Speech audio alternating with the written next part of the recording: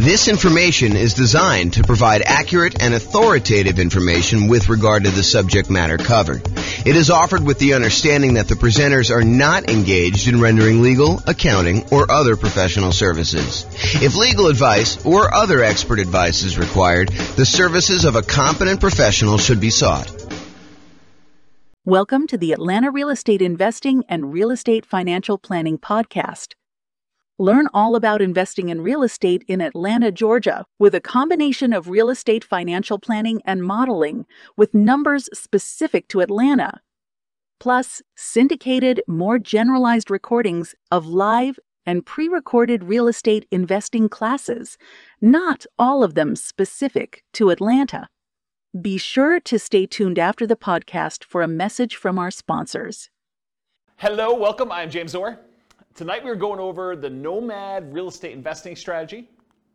So the primary strategies that we're focused on in the podcast and the classes are the ones on the left here. So buy and hold real estate investing, including short-term vacation rentals. That was last week's class. All the Nomad stuff, which we're covering tonight, Nomad by proxy, Nomad with house hack, Nomad to short-term vacation rentals, Nomad with lease option exit, and then the ultimate real estate agent retirement plan. Those are all the ones I'm going to cover tonight, so I'm not going to go into those. And then house hacking. So this is like our primary group of people that we're trying to serve. So buy and hold, Nomad, and house hackers. And then the secondary strategies, which I'll cover more for being a completionist than really that I'm trying to tailor our classes to this. So you'll get stuff here and there from me.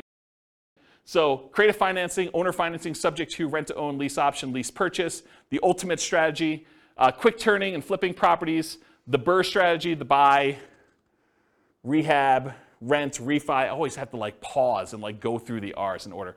Wholesaling, wholetailing, options and option auction, tax liens and tax deeds, partnerships and syndications, deal maker, syndicator, money partner, and loan partner. And then the stuff I'm not even going to bother covering is real estate investment trusts. Go talk to your stockbroker about those, and covered in other strategies. So if you're like, hey, what about probate, James? Or what about short sales? Or what about foreclosures? Or what about pre-foreclosures? Yeah, those are all going to be sprinkled into all the other stuff. Most of the probate, short sales, foreclosures, pre-foreclosures is going to be primarily creative financing, although they do show up in some other spots. But I'm not going to do separate classes about that as its own strategy. It's really sort of a subset of other strategies. That's why I'm not covering it. So I wanted to acknowledge that I'm not skipping it over. It's just sort of not big enough as its own sort of topic. Does that make sense, everybody? All right, cool. If you got questions, let me know. Interrupt. I do ask that you use the microphone, though, so we can get it on the recording. Okay, so in preparation for this series of classes on real estate investing strategies, I made a database, and I will put a link in the kind of video section for people to go look at. But I made a database in Notion that allows you to go in and look at all the different strategies and all these different characteristics. So you have a handout tonight. It's called Real Estate Investing Strategy Profile, and it's got all these different views or ways to measure investing strategies. Everything from down payment, is it scalable? How do you get into the deals? How you exit the deals? How you do the financing to acquire the property? How you do the financing when you're exiting?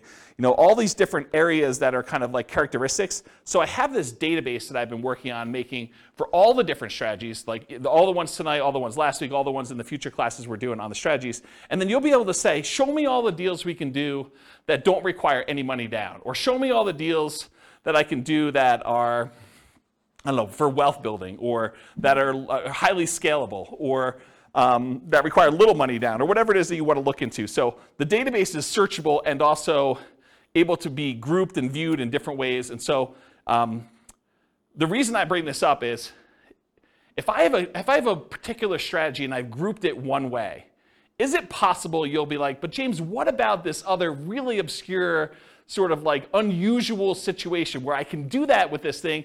Yeah, so there's exceptions to everything, right? You can do creative financing inside the MLS. It's not likely, right? It's really rare, but you can do it. So I've tried to categorize the strategies, but there are lots of exceptions. Sure, you could find a deal or structure a deal to make choices that are not in line with what I've defined here. But the idea is just because you don't think there's a chance that X can happen doesn't mean it won't happen. This is designed to be a starting point discussion to help you make better investing decisions on your own with additional knowledge. Of course, do your own research and make sure that you understand what's happening. Does that make sense, everybody? Okay. All right, so Nomad variations. This is what we're covering tonight. So there's the traditional Nomad model. And for those of you that have never heard the concept of Nomad before, Nomad is something I named. It's not something I invented because people have been moving into houses, moving out of houses and converting to rentals since the beginning of time. That's why we have a woolly mammoth as our logo. So, way back in the day when people were riding woolly mammoths around, they had their cave and they left their cave and they rented out the cave to the person who was coming behind them and they kind of charged them money for it. It's like that old, okay? So the traditional Nomad model is you buy a house as an owner-occupant. You move into the property. You get owner-occupant financing. There's a reason we want owner-occupant financing. It's because it has a lower interest rate usually, and you have less down payment required. So those are the two primary advantages. So you buy a property as an owner-occupant, you move in, you live there for a year. The year requirement is not something I just made up. It's not mathematically based. It is a document you sign at closing that says to the lender, I agree in exchange for getting this lower down payment and better interest rate loan that I will live in the property for a year. If your lender does not require that, you don't need to follow it. But almost every loan I've ever seen that is like a conventional type loan or FHA loan or VA loan has had this document in there. So you're not going to be able to just say, I'm only going to do a 3-month Nomad. I'm going to speed this thing up. I'm going to do 4 a year instead of 1 a year because James doesn't know what he's talking about. Nope, James does know what he's talking about. If he says a year, it's probably there in the document. So make sure you read it and you understand that if you actually don't live there for a year, you are committing loan fraud. You go to prison for that, okay? So do not commit loan fraud. If the lenders suddenly change it and they say, look, we require now that you live in the property for 2 years, I will start teaching 2-year Nomad. If they tell me 18 months, I'm going to teach you 18-month Nomad. They tell you 3 years, I'm going to teach you 3-year Nomad. Right now, they're telling me a year, so that's what I'm teaching you. You follow the obligations that the lender requires from you. You comply, okay? So you move into the property, you live there for a year. It is a requirement of the lender that you live there for a year. Once you're done with the year, you convert the property to a rental, and you buy your next property to owner-occupy. So really, if you had 2 down payments, if you had down payments for 2 20% down rentals, by doing the Nomad strategy, you could acquire 8 rentals instead. Because instead of putting 20% down, you put 5% down. And the financing is much better. If you look at this, I give you another handout. It's called loan type mortgage insurance comparison thing. And it shows you the different interest rates and down payments required for different loans, owner-occupant investors. The interest rate for the 20% down investment property as of the time of this recording was 6.625 with 2 points. The rate for 5% down paying monthly PMI is 5.5 with no points. So your interest rate is considerably better when you do owner-occupant, okay? And even though you're putting less down, and it's probably going to be a little bit higher payment, it's not as much higher as you might have thought because the interest rates are better, okay? So Nomad is, in the most simplest form, buy a house as an owner-occupant, move in, live there for a year, convert the property to a rental, buy the next property, repeat as many times as you want to achieve the number of rental properties that you want to acquire. Okay? That's the most simple version. Now, all of these are variations. Okay? I'll cover those in a second. But for Nomad, you're typically putting owner-occupant financing, 0% down. There are 2 primary 0% down loans. The USDA loan for rural properties. So those are the 2, oh, sorry, I only do one of them. So USDA and VA. VA is a loan that you can get if you're a veteran. That's another nothing down loan program. USDA, you have to do a rural property. VA, you have to be a veteran in order to get them. So those are the 2 nothing down programs. The next lowest down payment is the 3% down conventional loan. That's on your sheet. And there's 2 different flavors of that. There's the lender paid PMI version, and then there's the lender the monthly PMI version. You can do an upfront PMI payment. You could pay a one-time lump sum fee and get rid of PMI. So there's really 3 flavors of PMI. But really the 2 that we are going to discuss most and the 2 that are on your sheet are the lender paid PMI or the owner-occupant paid monthly PMI. So that's 3% down conventional. The 3.5% down loan is the FHA loan. The FHA loan also allows you to buy duplexes, triplexes, and fourplexes. So you could do a 3.5% down duplex, a 3.5% down triplex, or 3.5% down fourplex. The other loan that allows you to buy multifamily as an owner-occupant is the VA loan. So the VA, you can also do duplexes, triplexes, and fourplexes. Okay? So that's FHA. FHA's PMI never goes away, by the way. It's there forever. So you'll probably want to refinance out of that at some point. Although if you got a really good rate on it and rates have gone up considerably from there, maybe it's still cheaper for you to actually keep the PMI and not refinance. So that could come up too. And then the last one that traditional nomads use, which is probably the primary one that the overwhelming majority of them are going to use, is the 5% down conventional loan. Because VA and USDA, they limit the number you can have. VA, it's based on your benefits. USDA, I think it's 1. Although I could be wrong about that, but I think it's just 1 that you could have USDA. And then 3% down conventional, I think you can only do that once. And then 3.5% down FHA. There are some really unusual exceptions, like if you move a certain distance out of the area, you can use your FHA benefits again. But really, you're only going to be able to have 1 FHA loan on your Social Security number at any given time. And then finally, 5% down, you can have as many of those as you want, as many as you can qualify for. So when people tell you, look, I'm only able to get 10 conventional loans, that's true, except for owner-occupant. You can get an 11th owner-occupant loan. So you could get an 11th 5% down loan. You can get a 12th one. You can get a 13th one. You can get a 15th one. As long as you have your debt-to-income ratio where it is and you have enough income to qualify, you can qualify for as many of the 5% down loans as you want, as long as they're owner-occupant. But once you get to 10, it's going to be really hard for you to get a conventional investor loan, non-owner-occupant. Pause for a drink. Okay. So that's traditional nomad. All the financing stuff pretty much applies to these other ones too.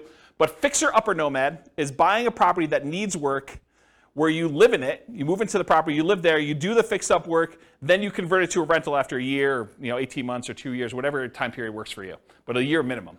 That's what fixer-upper nomad is all about. Buying properties at a discount, putting in money in order to fix them up, and then converting them to rentals by living in them. Different than BRRRR, right? Because BRRRR, you're not living in properties.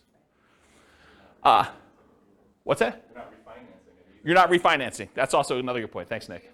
Refinance it if you could you buy it with hard money, rehab it, refinance it, live in it? So Rachel asks, are you able to buy a property as an owner-occupant with a hard money loan, move in there, do the rehab, and then refinance it into an owner-occupant loan? You probably could if you could get a hard money lender to allow you to move into a property with a hard money loan. Usually hard money loans are considered commercial loans, and there are different laws and regulations about making owner-occupant loans as a commercial lender. Most commercial lenders do not want you moving into your properties that they have hard money loans on, and so I would think you'd need to probably have a private loan, probably not hard money, or a hard money lender that doesn't really know what they're doing, and they're willing to take on that risk. Or you do all the rehab before you move in, then you move in and do the refinance where you do that. But then that becomes more of a BRRRR. And if you're, I'd have to think about that one. I'd like to talk to you. Yeah, I'd have to think about that one. I don't have a lot of people doing that, but I guess you could do some variation on that. I wonder how the delayed financing loan would work, because usually the BRRRR stuff is at 20% down payment or 80% loan to value. And so that's what we're targeting for our kind of like rate and term refi. When you're doing a delayed one and you have rehab money, I don't know if you could do the 5% down loan programs anymore. You might have to still do like 20% down, which kind of defeats a lot of the benefits of doing Nomad. So I don't know, I'd have to think about that one. And maybe if a lender is listening to this and you want to research that and reach out to me, my email address is at the end of the presentation. Okay, so fixer-upper Nomad, that's buying a property at a discount, living there for a year, converting it to a rental. Nomad by proxy. How many people like the idea of moving into a property every year? Just one in the room. Okay. Everyone else, Nomad by proxy is getting someone else to move in on your behalf.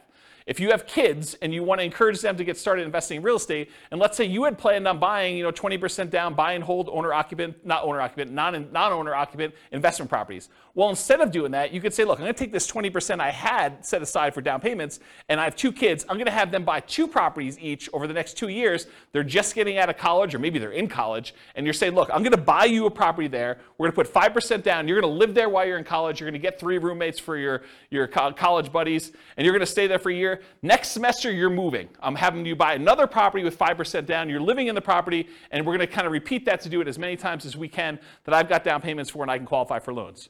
That's a variation of Nomad. It's called Nomad by proxy, where someone else is moving in on your behalf. We also have some clients that are doing it with their parents. Parents are moving in from out of the area. They want to be near their grandkids. The kids, I guess that's grandkids. But they're basically saying, look, mom and dad, I'll tell you what, you come out here. I will put the down payment up for you to move into a property. We'll both own the property together. When you pass on, we just have an understanding that I am inheriting this property. You change your will, right? So you can live in it for the year. You're going to pay me rent, but you're going to be the ones that get an owner-occupant loan. I'm going to put 5% down. You're going to move in. You're going to be the owner-occupant on there. I'm going to help co-sign because you're retired and maybe you can't qualify for the loan. Maybe you don't have the down payment, but that's another version of Nomad by proxy. Okay, Nomad's a short-term rental. So same idea. You Nomad, you move into, you buy a property, you live there for a year. But at the beginning, bless you, at the beginning, you decide, hey, look, I'm not just buying a straight up long-term rental property. I want to find a property that has really good short-term rental or vacation rental properties where this would be a great vacation rental once I move out. And so you move there, you move into the property, you live there for a year, and at the end, instead of converting it to a year-long lease with a regular tenant long-term rental type property, you convert it to a short-term or vacation rental. And you're just renting it out to, you know, like weekend people in for whatever they're doing. So traditional short-term rental. Once it becomes a short-term rental, it's like you had acquired it for a short-term rental. Except the way you acquired it was 5% down, or 3% down, or 3.5% down, or 0% down in order to get the deal to begin with. Does that make sense? Okay. Nomad with house hacking. So some nomads buy a property with the intention of having other people living in the same unit. The most common one is duplexes, triplexes, and fourplexes, where someone buys a duplex, they live in one half, and they rent out the other. That's the most traditional kind of house hacking thing, except with Nomad, you're buying the property with the intention of, after a year, I'm moving out, and I'm converting all of it to a rental. And then I'm going to buy my next property, and buy my next property, buy my next property. And most of the time, you're unable to do like sequentially a lot of duplexes, triplexes, fourplexes because you're limited in the loan types that allow you to do these multifamily. You can only do really one FHA. Maybe you get one, maybe your spouse gets another one. Maybe you get divorced, get remarried again, you get your next spouse to do a third one. Maybe you do something fancy like that, but for the most part, you're going to be hard-pressed to do more than 2 or 3 at most. I mean, maybe you have a VA benefits, you do your VA loan first, then you do your FHA loan, then your spouse does an FHA loan. Maybe if you and your spouse were military and you each got a VA loan, you each got FHAs, maybe you get to 4, but that's going to be really hard to do and very specific circumstances to do it. Okay, so that's basically, so the house hacking idea is you buy a property, usually it's duplex, triplex, or fourplex, you get roommates for the other units, but you can also do it if you buy a single family home and you want to rent out certain rooms. Or maybe you decide to get an RV, you live in the RV, you rent out the main house, you kind of live in the backyard or the driveway, you can get kind of creative with this idea. Or maybe you've got like a 3-car detached garage and you rent out the spaces. That's another version of house hacking, right? It's like renting out part of the property that you're living in is a definition of house hacking. Okay, so all those different variations exist, Nomad with house hacking. The Nomad with lease option exit. So nomading, you move in, you buy the property, you move in, you live there for a year. At the end of the year, instead of converting it to a long-term, 1 year at a time lease, you say, I'm going to go find a tenant buyer, someone who wants to purchase this property, but they need a year or 2 or 3 in order to get something in line in order to be able to qualify to buy it. Maybe it's enough down payment, or maybe it's time on their new job, or get their debt to income right, or their credit score up, or whatever. But they want to rent it from you for a year or 2 or 3 with the option to buy it from you from a year or 2 or 3 down the road. And so you buy a property, you live there for a year, then you find a tenant buyer instead of a regular tenant, and you actually lease option it to them where they give you an option fee, and then they lease it from you, and then they exercise the option at some point in the future. Or if they don't exercise the option, you get the property back, and you presumably find another tenant buyer to come in and eventually buy that property from you. One of the big benefits of doing this strategy is it can, in an ideal situation, it can eliminate the need for your second and third and fourth and fifth, so on, down payments. Because you can get an option fee from the tenant buyer that is coming in to lease option the property from you that is at least 5% that will cover your down payment on the property that you're moving into and buying. So you could, in theory at least, actually acquire the properties where you do, your option fee covers the down payment for property number 2, and then once you're in property number 2 for a year and you're going to lease option the next one, the option fee from property number 2 could be your down payment for property number 3 that you're buying, and do this. It makes it a lot easier if you at least have the down payment so that you can front it and then you get it back after a year or 2, but you can technically, and lenders have told me they're able to do this, you can technically use that option fee if you get it in advance as your down payment for the next property. Okay. Oh, I'll add one more thing about this lease option thing, which will come up later tonight when I go over the other part of it. And that is, What do you do when the tenant buyer, what I call, pops out the property? They actually execute their option and they purchase it from you, and you walk away with a lump sum of cash. What do you do with that extra cash? Well, I usually combine this Nomad with lease option exit with an additional parallel path of you buying 20% down rentals or 25% down rentals with the extra money you have when they sell.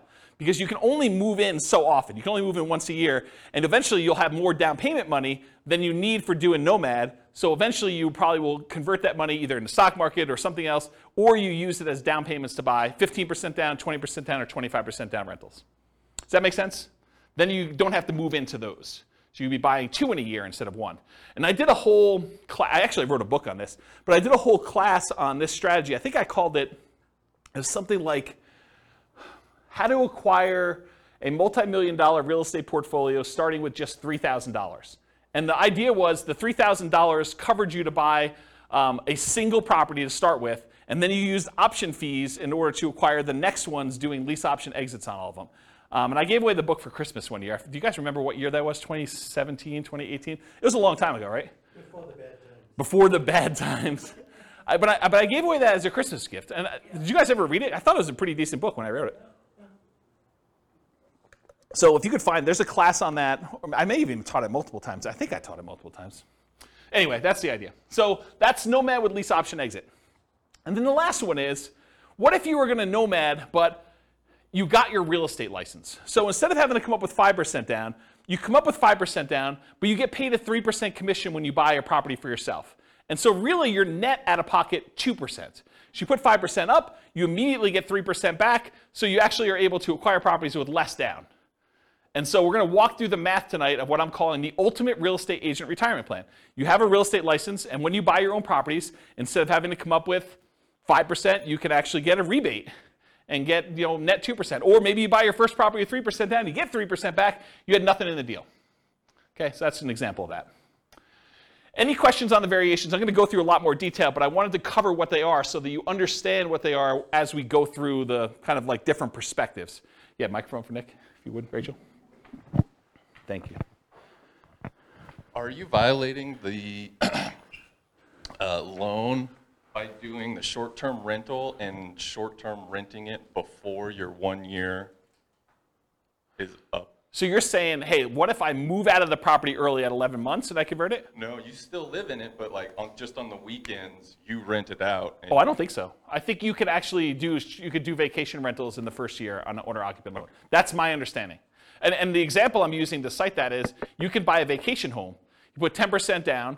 It's technically an owner-occupant second home type loan, but you're renting that out to vacation people in that first year. I don't think there's any laws or rules about that. And let me back up and say this. Check with your lender, because I'm not a lender. I don't know, and your lender may have different rules, or your loan, or they may have changed the rules since you listened to this recording. But go check with your lender and ask them those questions. But my understanding is that there is no problem with that. Yeah, good question. All right, any other questions on these? You guys like this? Pretty cool. It's got a cool class. See? Check it out. All right, so now I'm going through this kind of like real estate investing strategy profile, and I'm going to just start talking about the different characteristics of this strategy and the kind of like where it lies. So is this a real estate investing strategy or a real estate entrepreneurship strategy? And I define the difference as this. When you're investing, your primary goal is to take money and get a return on that money. So you put out money and you're expecting to get a return on it. Real estate entrepreneurship is different. You're kind of like starting a business and you expect to get paid primarily for the time you've got invested. Not necessarily the money you're putting into deals, but the work that you're putting in.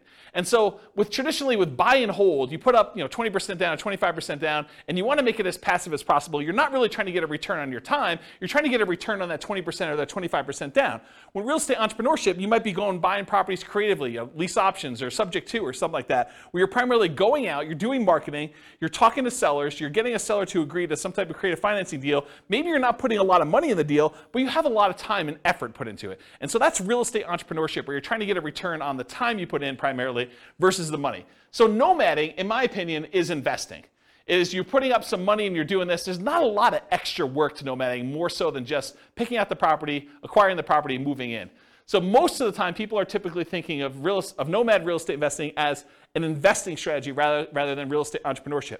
However, there are strategies that are more entrepreneurial. They take more effort and more work. For example, fixer-upper nomad. You're moving into your property. You're doing manual labor. Either you're managing a contractor or contractors or trades in order to come in and do stuff for you, or you're doing it yourself, or you're actually swinging a hammer and laying flooring and painting and stuff like that in order to do that. That's pretty active. That's pretty entrepreneurial, in my opinion. So these are more entrepreneurial. Fixer-upper nomad, nomad to short-term rental. Unless you're hiring a property manager and it's really hands-off for you, that one's probably going to be more hands-on, more entrepreneurial, more active.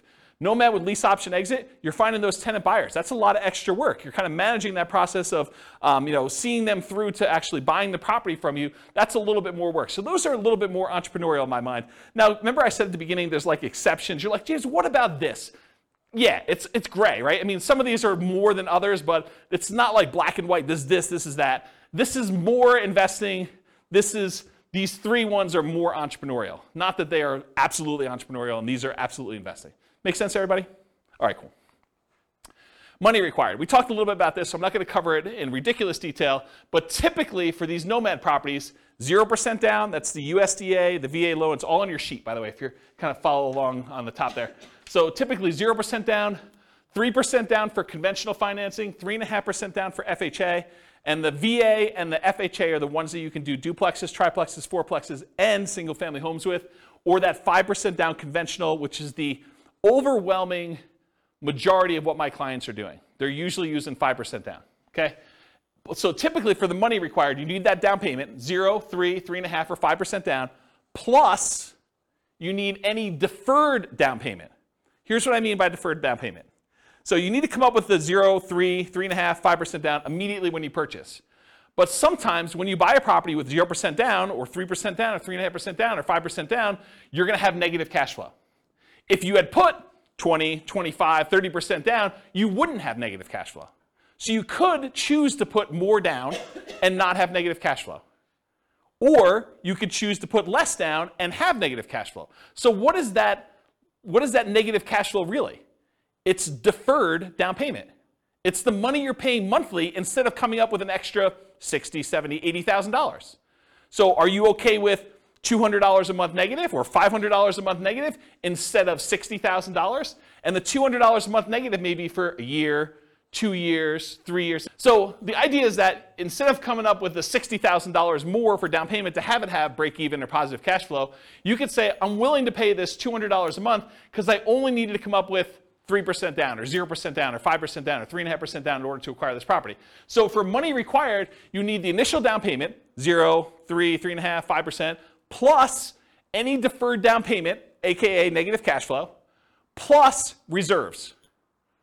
Right? You're not going to do this kind of real estate investing without having adequate reserves. All right, so those are the three sources of money that you need to do these types of deals. You might also see less frequently when you're doing Nomad by proxy, when you're the one moving in but someone else is providing the down payment.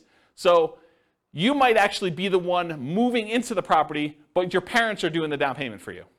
Or you're the grandparents and your kids are providing the down payment for you.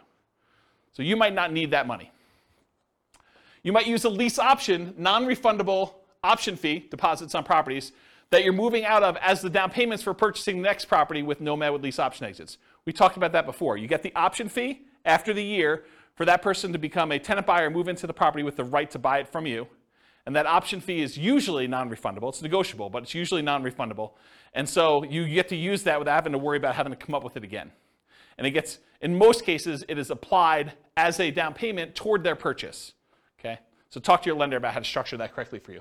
But when you're doing these things as far as money required, you may not need the down payment if you're using the option fee from the tenant buyer to provide your down payment for the next one. Although it's much easier if you have the down payment and you just get reimbursed, right? From just a logistics, mechanical way of it works. If you've got the 5% sitting around, knowing that after you close, you're going to get that back, a lot easier to structure than having to get it in your hands before the tenant buyer moves in, before you actually close on the loan, because what do? Do you go under contract when you don't have that in your hand? That's kind of iffy, right? I mean, you risk your earnest money. It's a little harder to structure that way. You can, but it's harder. Or rebate on down payments with that ultimate real estate agent retirement plan. Instead of having to come up 5% down, you come up with the 5%, but you immediately get 3% back. Or putting more down or buying all cash. So you don't have to do 5%. Most of the time we do because we want to have good reserves and use that money for additional down payments elsewhere, or additional investments elsewhere. But you could decide to put 20% down, move into the property, and do Nomad that way. Just most people are not. Or if you want to buy all cash, you can do that too. There's another little variation here for Nomad to short-term rentals. If you're doing that vacation rental thing, technically you could do a vacation home. It helps if it's, I think it's probably required actually, that it's in another geographic location for that second home, and for those you put 10% down. So you can get another vacation home in wherever you want to vacation. You vacation in it, a couple weekends a year, and then you rent it out short-term rental for the rest of the time. So you could do that also, usually in parallel for that second home. Any questions on these? Cool. Credit required. So this is traditional owner-occupant financing. You got to qualify for an owner-occupant loan. So you must, I think I hit this home. Did I not cover this? You must move into the property or you're committing loan fraud. Is there anyone confused about that? You got to move into the property, otherwise it's loan fraud. So, and if you're doing Nomad by proxy, somebody has to move into the property. And don't think, I'm going to fix this. James doesn't know about this. No, James has looked at this for a long time. He has not found a way around it. If you think you found a way around it, you can try to reach out to me and tell me, but I'm going to tell you it's probably loan fraud. Okay? So you got to move into the property you're committing loan fraud. Usually you're required to live there for a year based on a document that you sign at closing to get your loan. Now there are exceptions to this. You get divorced, I think that's an exception. If you get transferred for work, I think that's an exception. But there are not that many exceptions to this. So what? My lender calls it a life-changing event. Okay, so for the microphone, Nick says his lender calls it a life-changing event. That is one of the ways to get out of it. You can't just say, I don't like my house anymore. But hey, you have a kid, get rid of a kid, get a wife, husband, or get rid of a wife or husband. I think those are life-changing events. So those could be kind of characteristics for you to be able to do it more than once. Typical credit score you need is 620, although it varies a little bit for different loan programs. The better your credit score, probably the better your interest rate's going to be, except for FHA, which I think is the same no matter what. And the cheaper your PMI is going to be. There are some exceptions. You can go down to 580. I think FHA and VA allow you to go down a little bit lower than 620. I already talked about that. Less common situations, if you're buying without a loan, all cash, obviously a credit score is not required for doing that. And then if you're Nomad by proxy, where someone else is getting the loan, you may not need to qualify yourself. And then I just made a note on here, credit score requirements can change, so don't go to your lender 6 months from now and say, James on this recording said that I can get a loan for 620, that's the loan I want, and he told me I can get 5.5%. I'm not telling you that. Go talk to your lender, find out what the then current credit score requirements are, and the then current interest rates, and the then current down payment requirements are. I'm not guaranteeing that you can go get loans for these things. Okay, skills required. So what do you need, what skills do you need in order to do Nomad? Nomad's a weird one because it's sort of like very similar to buy and hold in a lot of ways. But there are other investing strategies where you need a lot more or a lot different skills in order to do this. But for nomading, the primary skills are you need to analyze deals. You need to make sure that this is going to be a good rental once you move out. You need to find cash flowing deals. You need to find a property that makes sense for you to buy. You don't want to just buy anything. And I think that's probably one of the bigger mistakes is people buy properties that they primarily, bless you, they primarily want to live in, but that may not make the best rentals. I think there's a little wiggle room there, but you don't go buy your dream house that would never make a good rental just because you can. Okay, so you need to find decent cash flowing deals. Another skill is acquisition financing, getting your owner-occupant loan, understanding how that works. That's a skill you need. And then property management. Once you convert it to a rental, you need to be able to manage the property. So property management is another skill. Now, the skills of property management can vary depending on which strategy you're doing. If you're managing them yourself, that's one strategy. If you're hiring a property manager or a company, that's a different strategy, right? You need the skills of managing a person then, or a company or a team, versus the skills of actually finding tenants, screening tenants, evaluating tenants, lease presentation, ceremony, all that stuff, and then kind of like property management, overseeing repairs and all that, and turns and those things. They're very different skill sets depending on which one you want to do. And then the third version of the skills of property management is doing short-term rentals. Doing short-term rentals is different than regular property management. It's also different than hiring and managing a property manager. So just realize that they can be different flavors of what property management means. And then additional skills may be required for variations like lease options. Right? Understanding that lease options require some additional levels of education and expertise. You need to understand what they are, how they work, paperwork, how your attorney recommends you do them, so on and so forth. Okay, stability. So this was This was a email I got probably like, I don't know, 3 months ago, 6 months ago now. And it was a guy that does the Farnham Street blog, whose name escapes me, and I probably should have looked it up because I forgot it last week too.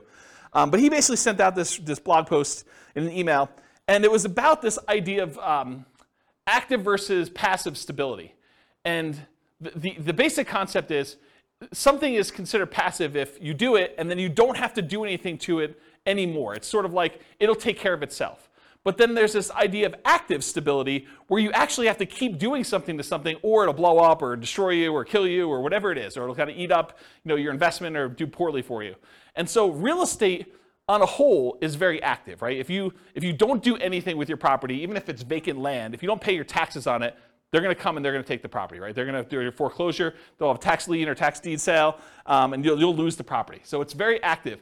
But even within the active part of it, there's some variations. For example, if you go get a 30-year amortizing loan, that's more passive than getting a interest-only loan that has a balloon, right? If you don't really do anything with the loan, over 30 years, that thing will pay off, right? You're just making the payments every month, that'll pay off. Whereas with an interest-only loan with a balloon, you might make payments for 10 years, but at 10 years, you got to take an action because there's a balloon that says the balance is due at 10 years. So if you don't do a refinance or sell the property, you're going to have a real problem. And so can you see that doing an interest-only loan with a balloon is more active than a 30-year amortizing loan that is more passive? Even though both of them are really active, you got to do stuff with them, right? So I started thinking about this idea of stability in real estate investing. So even more active than passive are fixer-upper nomads. Got to do the work, got to get in the property, got to do everything you need to do there. Nomad to short-term rental. Got to kind of manage the short-term rentals or manage a manager doing that. And then nomad with those lease option exits. That is more active than a traditional nomad just rent it out long-term. Okay, so those are the more active versions of this. And then I have a little thing over here of just about like the difference between active and passive. You can read through that if you want to. Any other questions?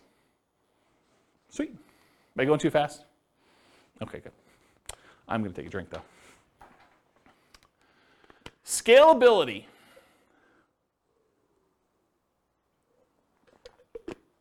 Okay. So what if you really wanted to do Nomad 10 times in the first year? Hard to do, right? Because you got to move into the property. We got that year-long commitment we got for the lender. So Nomad is often limited to one per year. From that perspective, it is much harder to scale. There's a slower acquisition speed for you. You get slowed down. Some would argue that's good, right? You're kind of like dollar value averaging or dollar cost averaging, depending on how you look at it and what you're kind of like squinting to kind of convert it from a stock kind of term to a real estate term. But you're buying 1 unit per year, regardless of what the price is doing. So you're buying like over regular intervals. The market's down, you get a little better deal. Market's up, you pay a little bit more, but the properties you purchased previously are also up too, presumably. So you could increase your speed, your ability to scale, with Nomad by proxy. You could have someone else move in. You got 3 kids, you can do 3 a year now, right? You got 2 sets of grandparents, you want them to move near you, great, you can now do 2 a year. Nomad to short-term rental. So with 10% down, you might be able to do a second vacation home in parallel to this strategy, right? So as far as scalability goes, you could move into one yourself where you live in, and then maybe you buy a second vacation home every year in a new location. And then you could put non-owner occupant, regular investor, not moving into the property, a strategy like traditional buy and hold in parallel. So you buy 1 Nomad that year, and you've got enough for 20% down payment. You buy a 20% down payment non-owner occupant, you could be doing those at the same time. So as from a scalability perspective, though, there is something working in your favor with Nomad, and that is it is 1/4 the down payment required for traditional buy and hold. Instead of having to save up 20% down, you only need to save up 5% down. So from that perspective, it's even more scalable than traditional buy and hold is. You know, it's somewhere between a third if you're doing the 15% down non-owner occupant loans. Most people are probably doing the 20 or 25. So in that way, it's 4 times as scalable. For the same down payment you need to buy 1 20% down rental, you could buy 4 Nomads. It takes you longer time to do it, but you can actually do it faster in the form of down payment. So if you've got great savings rate, maybe you don't need to worry about that as much. But if you're slow on your savings rate, this could actually be a way to speed things up. Also, 5% down payments, the owner-occupant ones typically have better interest rates. So from that way, it helps you as well. Any questions on scalability?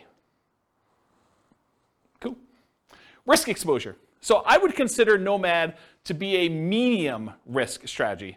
I don't think it's a low risk strategy, and I don't think it's a high risk strategy, because there are things that are riskier and there are things that are less risky. But I would consider this to be a medium risk strategy. And so here are some of the risks you have when you do Nomad.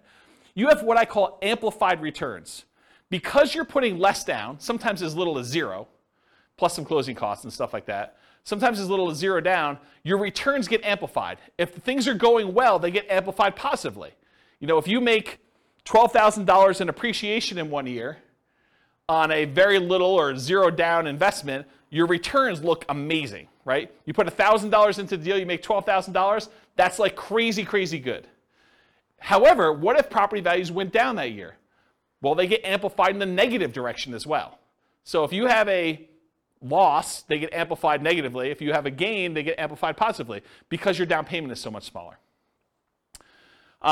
Another risk is increased likelihood of negative cash flow, right? If you're only putting 5% down or you're putting 0% down, your chances of having negative cash flow are greater than if you put 20% down or 25% down. So I think that is an additional risk that you have. Now remember, that negative cash flow is really a deferred down payment. So you could argue that it's less risky because you don't have to put the full $60,000 out all at once.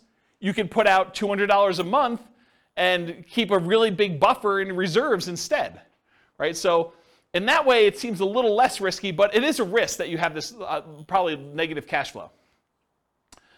You could have a price decline during ownership. Property values do not always go up. Sometimes property values go down. I mean, I have to say it because otherwise people say, oh, James told me it always goes up 3% a year. What's going on here?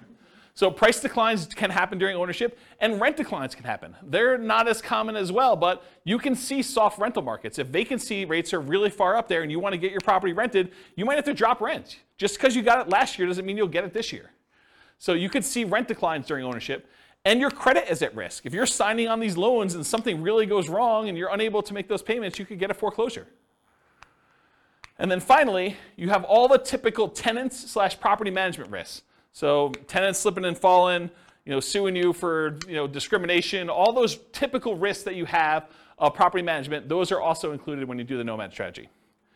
Now, as far as short-term rentals go, you could argue that there's slightly more risk with short-term rentals, vacation rentals. You have more people in and out of the property, more chances for slip and fall, less familiarity. There's all sorts of additional, subtle additional risks there. But you also have additional income coming in, presumably, from doing a short-term rental. Otherwise, why would you do it? Why wouldn't you just do a long-term rental? But you're getting this extra income, so I think that sort of offsets some of these additional risks that you might have. So I don't know, maybe it's a little bit more neutral, but you also have an unusual risk with short-term rentals, and that is the risk of kind of like HOA or city or county or local governments or even insurance companies changing their policies such that the property you were once using as a short-term rental can no longer be used as a short-term rental. So I think that's an additional risk that you're less likely to see with long-term, year-long leases, buy and hold type rentals. Any questions on risk exposure? Is this helpful for you guys, kind of seeing it's all broken out this way? Are you seeing the form, those that came, who came last week? Just you, right? Are you seeing the parallels of how this works now? Yeah, this makes a lot of sense. That's the idea. I try. All right, so profit speed. How quickly and what magnitude of profits do you see? So how quickly do you make money and what size of money do you make at what interval? So if you guys have seen this before, this is my return quadrant. The return quadrant shows you the 4 different areas of return you get by having a rental property plus reserves. So on the left-hand side is cash later, appreciation, and debt paydown. It's money that you're seeing in your return, but you're going to have a hard time accessing until you either sell the property or you do a cash-out refinance. So the property values tend to go up over time, and you tend to pay your loans down over time. That usually increases your equity in your property, and you can access equity by selling the property or doing some type of cash-out refinance. Those are the 2 primary ways. There are other ways, but they're more unusual. And then on the right-hand side is your cash now stuff. That's cash flow and the tax benefits you get by owning rental property, and I'm specifically talking about cash flow from depreciation. Cash flow from depreciation is you take the amount of, when you own rental properties, the government allows you to depreciate the property, usually over 27 and a half years for residential properties. So imagine you bought a rental property And when you kind of like do your math based on what you paid for the property, you subtract out the cost of the land because you cannot depreciate land, you can only depreciate the building. But if you imagine for a minute that when you figure out your depreciation, you're able to depreciate maybe $10,000 a year. That's gross depreciation. That's the amount that you could take in gross depreciation. And then I'm not an accountant, go talk to your own accountant, but this is my layman's version, and you cannot use this version on your tax returns, but this is basically how it works. If you make $100,000 a year and you have $10,000 in gross depreciation by owning a rental property, then you're only paying taxes not on the $100,000, you're paying taxes on the $90,000. So what you really end up doing is you save $10,000 of taxable income. So if you take that $10,000 in taxable income and you multiply it by your effective tax rate, which is a conservative way to look at it, then that is the amount you have in cash flow from depreciation. That's the amount you did not need to pay in taxes at the end of the year, or the amount that you could take by adjusting your exemptions on your job income and take them with each paycheck. Okay? So let's say your tax rate was 20%, you had $10,000 in gross depreciation, you multiply 20% times the 10,000, you now have $2,000 a year that you're getting in cash flow from depreciation. You can either get that back at the end of the year instead of having to pay taxes on it, or you can adjust your exemptions. That's exemptions, right? That's what it's called, Denise? Withholdings, that's it. So whatever it is on your tax return where you actually are saying, I don't need to pay in as much tax because I keep getting a refund at the end of the year, so let me pay in less. So you do that, and then on your paycheck now you see an extra, whatever it is, $180 or 170 bucks, whatever it works out to be, on your paychecks that you now got in. So that could help offset any negative cash flow you might have, or it could add to your cash flow that you're already receiving from the property. But it's through your paycheck and tax savings, not directly from the property. Does that make sense, everybody? And then this total adds them all up and reserves. The top half of this quadrant, if you've never seen me teach this class before, the top half of the quadrant are the ones that are more speculative. They're more reliant on how the market performs. Do property values go up? That's appreciation. Does rent go up, or is the kind of the rent holding strong? That's cash flow. So the top half tends to be a little bit more speculative. The bottom half tends to be a little bit more contractually or government implied regulation sort of thing. So you either get the debt pay down based on the loan you have, it's a contractual obligation you have with the lender when you get your loan, or tax benefits, that's part of tax law. So these tend to be a little bit more certain, less speculative in what your returns are.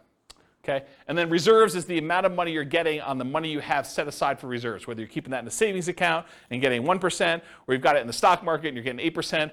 The amount of return you're getting from having those reserves set aside so that when you need to access them, we got to take that into account because we're going to divide all these other returns by the amount you have in reserves as well to show what your overall return is with the drag of having those reserves. So we got to give you credit for the money you're earning on the reserves. So that's why it's there too. Okay, so let me make sure I cover what I wanted to cover in here. So with Nomad, you typically can start seeing the appreciation and the debt pay down within 30 days, right? You buy the property values go up, you pay down the loan a little bit, you start seeing those right away. However, cash flow you don't get till a year, and your cash flow from depreciation you don't get till you convert it to a rental. So if you're house hacking, you get a little bit of it now, but really you're primarily seeing that a year from now when you convert it to a rental. Rents and security deposits are typically paid in advance, so you do get that a little bit more up front. Short-term rentals, while you're still living in a property, can speed up your time to receiving cash flow. So you could, on weekends, short-term rental your property as a vacation rental. Lease options, you typically see an upfront option fee. So that's another speedy thing if you're doing a Nomad with lease option. Using a property manager can slightly delay your time to producing cash flow once you convert it to a rental, because most property managers are not giving you the security deposits or the cash flow as soon as your tenant moves in. Usually there's like a bookkeeping delay, maybe even a little delay for having some reserves with them or whatever they're doing. And then usually we think of this as a percentage return of the amount invested. It's either cash on cash return on investment or a cap rate. Cap rate is the return you get if you bought the property all cash. And then I talked about cash flow from depreciation. Any questions on profit speed? Cool. Finding deals. So how do you find these crazy Nomad deals? Well, the primary way that most people find Nomad deals is through the MLS. The MLS has the largest selection of properties, and so most of them are finding it through the MLS, the multiple listing service.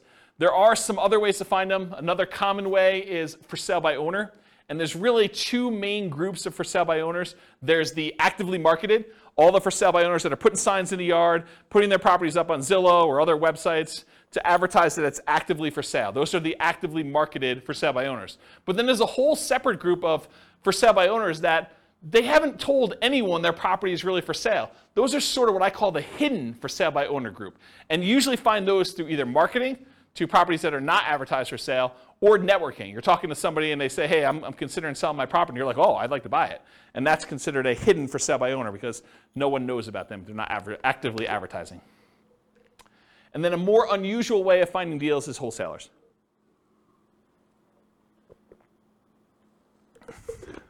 Okay. Any questions on finding deals? What are you laughing at? So easy. Oh.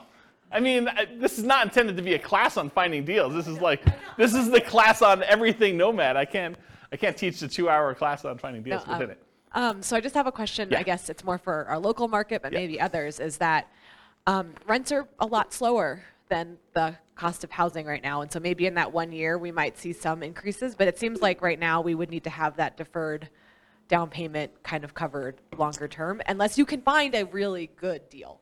Yeah, I think that's also, true. being able to get traditional financing on, if you want to do the like fix it up, that's also a lot harder to do right now too, because a lot of homes are selling for far over their appraisal values when they're depreciated.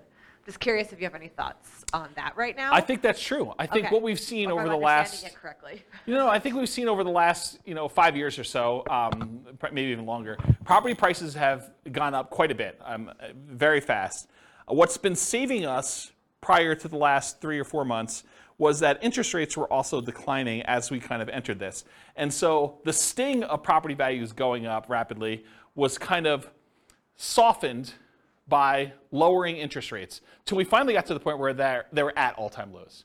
But since then, whatever it was, 4 months ago, when we started to see interest rates start to significantly climb, and property values have been going up very rapidly over the last X number of years, and rents have been going up, but not quite as fast as property prices have been going up, we've now seen this converging of multiple forces where prices are way up, interest rates are way up, and rents are up, but not quite as much, such that cash flow is not what it was if you were analyzing deals 5 years ago.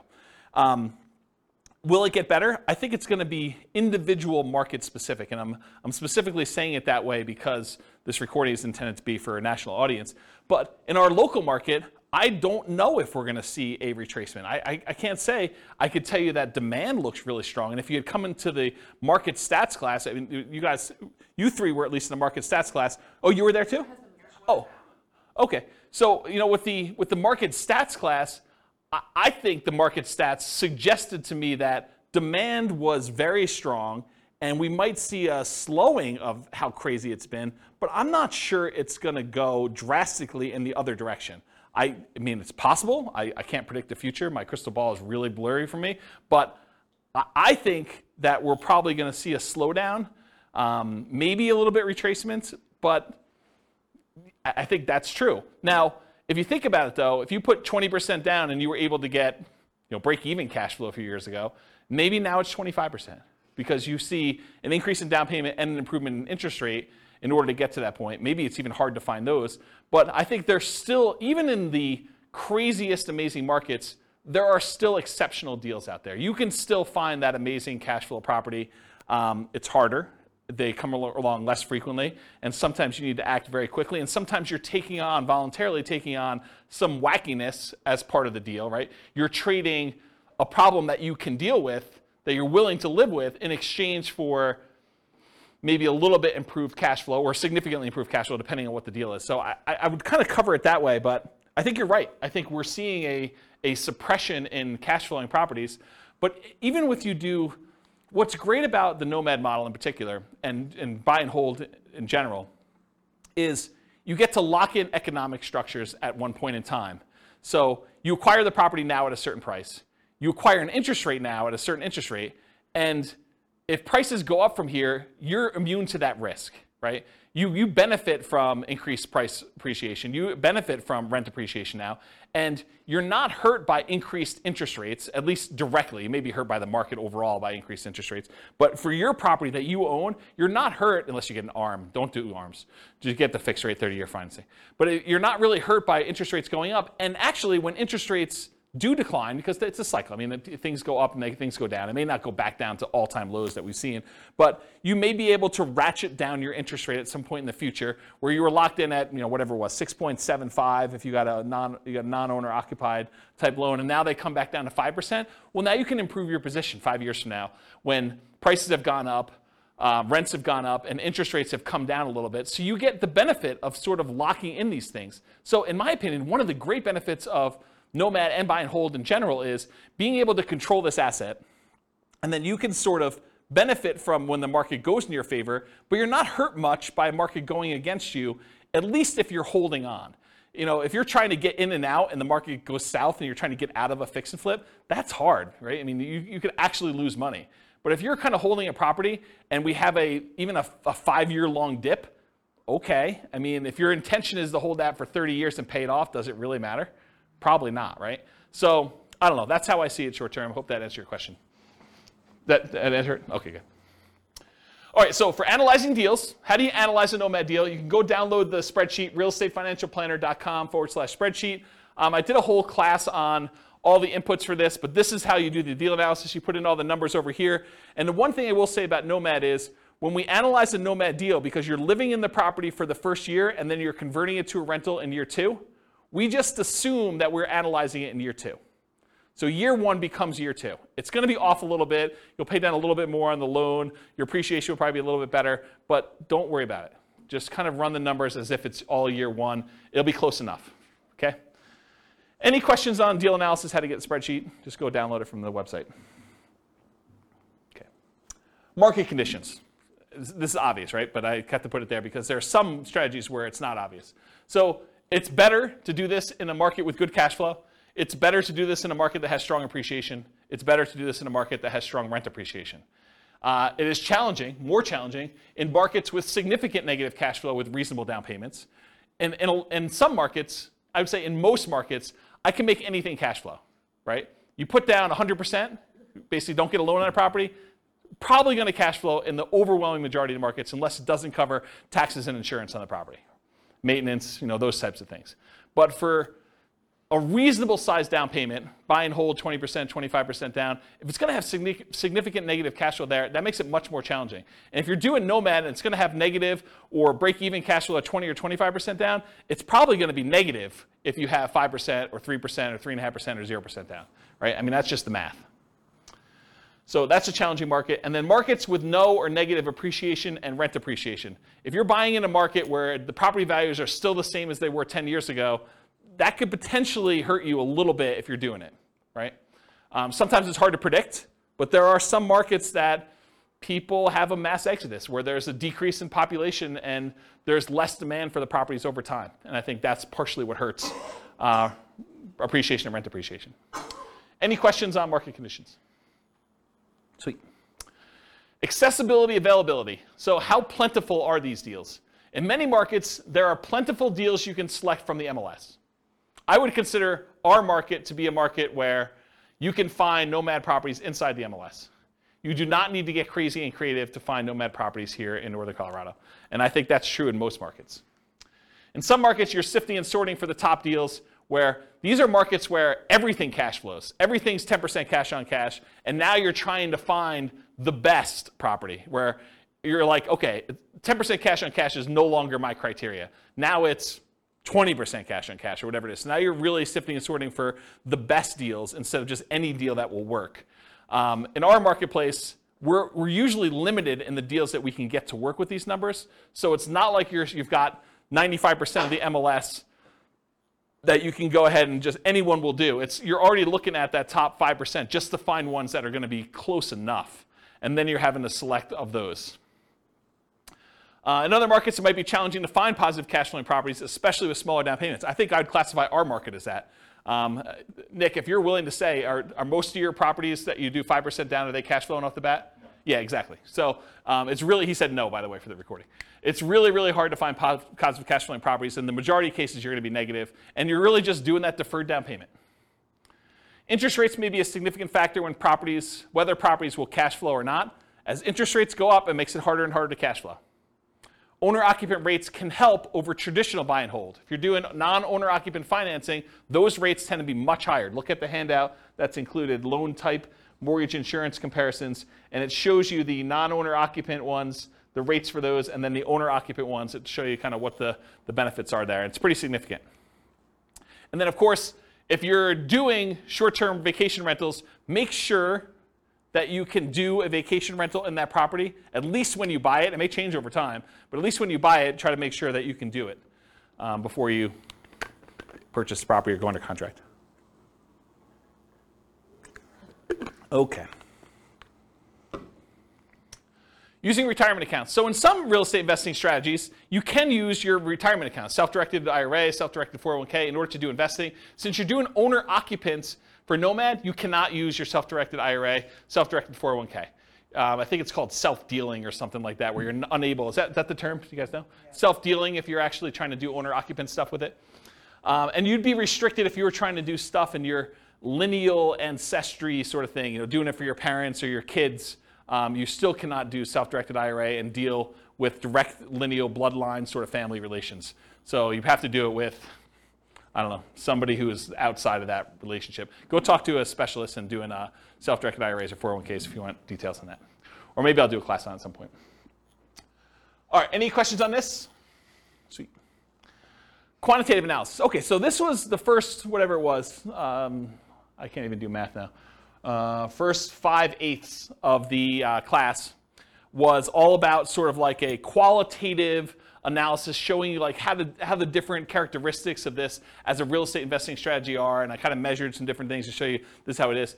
The second half, I'm really going to focus, second 3/8, I'm going to focus primarily on more of a quantitative study of like, how does this strategy compare if we're doing buy and hold? With my thinking being that as I do different strategies over different classes, over different kind of nights and stuff like that, I will kind of reference back the other ones that we did to show how those did numerically, and then how does that compare to the strategies that we've already covered. So you'll be able to see tonight at least buy and hold to Nomad, and then as I move forward, I'll look back at buy and hold and Nomad and whatever we're doing that night to kind of give you a comparison. So that was my thinking. We'll see how it goes because it's already getting overwhelming with just the buy and hold comparison, but that's my intention as of right now. So here it is. How well does Nomad perform toward achieving financial independence? That's primarily what I'm looking to measure. And as I go through these, one of the things I realized very quickly as I went through them, because I was making decisions as to, well, I'm not going to show 30 examples of this one. I could show 30 examples of this strategy versus 30 examples of this strategy. I'm just sort of showing one or two of each kind of group, but each individual sub-variation of Nomad could literally be its own full-day seminar, not even just one class. It could be like a full day of, let's go over all the different ways that Nomad with lease option could work and how that impacts your ability to achieve financial independence and how they compare and risk. And there's there's a lot of stuff. So I have a lot of stuff I can cover over the future. So there will probably be their own eventual full classes on each. And there probably are at least a full class or several classes on them. It is, and this is kind of like a warning to you. It's naive to generalize these results. Okay, so if you go and say, oh, James said, and I'm making this up because I don't remember, James said lease option is the best strategy I should do, so I'm always going to do lease options in every situation. And he says Nomad by proxy is the second worst, so I should never do that one. Oh, that would be bad for you, because this was a very specific situation for a very specific group of people with very specific amount of money they've got coming in, and property prices and appreciation and their rent to price ratios. Like all those things will come into play. And I think I talk about this at the very, very end, but you can't just assume that because I told you X was the best, that X will always be the best in all situations for all people, including you. Okay? But I'm going to show you like a very specific situation and how it plays out for them. All right, so for quantitative analysis, we're going to do Nomad. We're going to do 5% down payment with PMI. For Nomad to short-term rentals, I've done significantly higher income. I think I increased the income you're getting on rent by 25%, and then significantly higher expenses. I changed maintenance from 10% to 20%. In many cases, there's usually more work involved in that one as well. So part of the increased income that you're getting from doing short-term rentals is your labor, right? It's like you need to figure out what your dollar per hour is in addition to the extra income you're earning by the kind of characteristics of that. Then I'll do fixer upper Nomad, Nomad by proxy, Nomad with house hacking, Nomad with lease option, and the ultimate real estate agent retirement plan. All the ones we covered I'm going to do examples of. Okay. So first I need to tell you how I define financial independence, because I think that's important for you to know what I'm measuring. So financial independence for me in this definition and what we're doing tonight, and I think it's a good general one, but it is when your investments provide your minimum target monthly income in retirement. What some people might call lean FIRE or just regular FIRE. It's when your investments provide you enough money coming in where you can live off of those things without doing additional work. You may choose to do additional work, but you could actually stop working. It consists of three things. Thing number one, any passive income you have coming in from Social Security, pensions, or annuities. Those are your three sources of passive income. If you could think of another one, let me know. It also consists of, number two, any net cash flow after all expenses from rentals. So net expenses after vacancy, property management, maintenance, taxes, insurance, mortgage, principal, and interest. Like all of those things that get included in there has to be net cash flow after all of those. And then finally, number three, whatever yearly safe withdrawal rate you believe is correct times the amount you have invested in stocks or bonds or something else. You cannot double dip and count equity times your safe withdrawal rate. That's already being counted in your cash flow. You can't count the amount you have in your pension if you're already counting that somewhere else. This is additional money that you have invested most of the time in stocks or bonds, but it can be anything else, okay? And that's the return you get on those. So it's three things: that passive income from Social Security, pensions, and annuities, net cash flow from rentals, and then your yearly safe withdrawal rate on any invested assets, okay? Those are when the sum of all three of those, when those exceed your minimum target monthly income in retirement, you meet the definition of being financially independent. That's my definition for tonight. Any questions on that? Cool. So all of these assumptions are changeable. I will put the links to the actual scenarios. You can copy them into your own account, and you could say, oh, I'm not like this person. I make X amount more or X amount less, or my properties are this or that or whatever. All of these things, all these assumptions are changeable, but this is what the situation is. So I picked an arbitrary couple. They're married. They're both 21 years old. They recently graduated from college, and they're working in a technology department of a large healthcare business. They have a total of $10,000 saved up between the both of them. It's not each, it's combined. They earn a total of $72,000 per year combined, not each. Another way of saying this is they each earn $18 per hour times 2,000 hours per year worked equals $36,000 per year each that they make.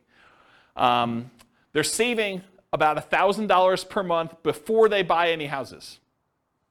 If they were to buy a house, it would be less because their cost of renting is lower than the cost to buy. Okay? But right now, if they're renting, they're saving $1,000 per month. They are obsessed with achieving financial independence so they can retire early. They want to find their best path to financial independence together. For the modeling, they're both taking Social Security at age 67, and I incorrectly modeled it such that they worked through 67, so the amount they collect in Social Security at age 67 assumes they work through that full time period. Technically, if they retire early and they stop working, Social Security will be a little bit lower for them.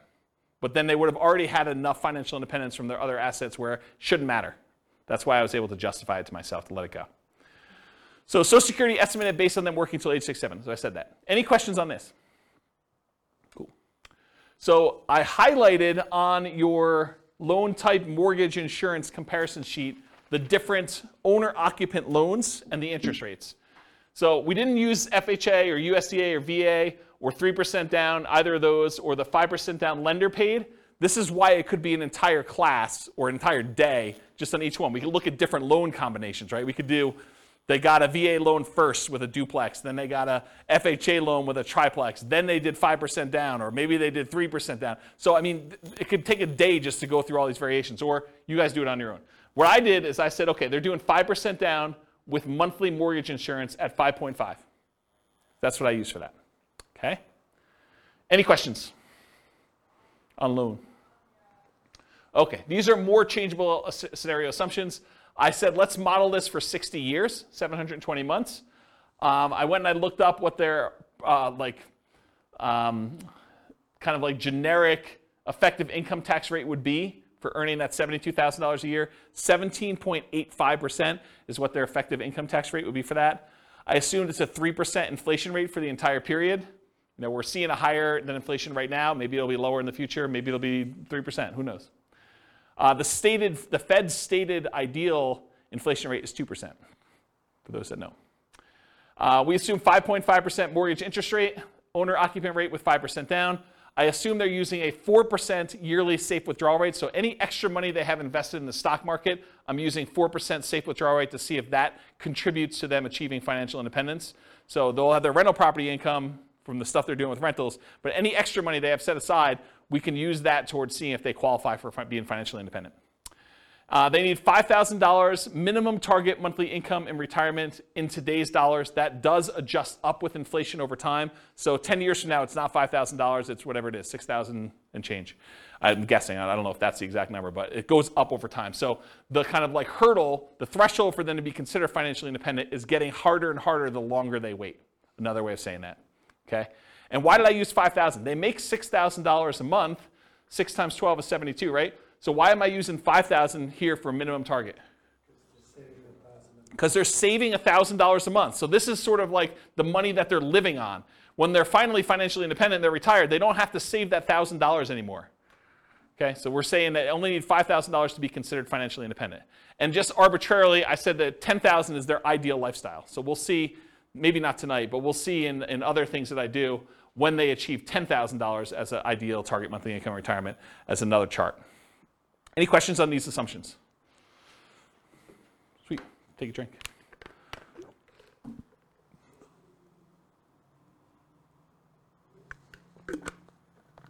All right. Ooh, small fonts. Okay, so these are the property assumptions. These are the details that I use for the property. So I'm assuming it's a $375,000 property. It is not based on Northern Colorado. It's a generic sort of like skewed a little higher than average property for the U.S. So 375 property value, purchase price, and it goes up at a rate of 3% a year. The same rate as inflation. For a fixer-upper Nomad, for the one when I do fixer-upper, they're buying it at a 10% discount. That's what my assumption was. Okay? I'm assuming they put a 5% down payment, so it's 5% of purchase price for down payment. There is PMI. For the fixer-upper, I'm saying they need to spend, bless you, I'm saying they need to spend $12,000 in fix-up money, as well as the down payment and any closing costs in order to fix that property up and capture the 10%. So it's not like they got 10% profit.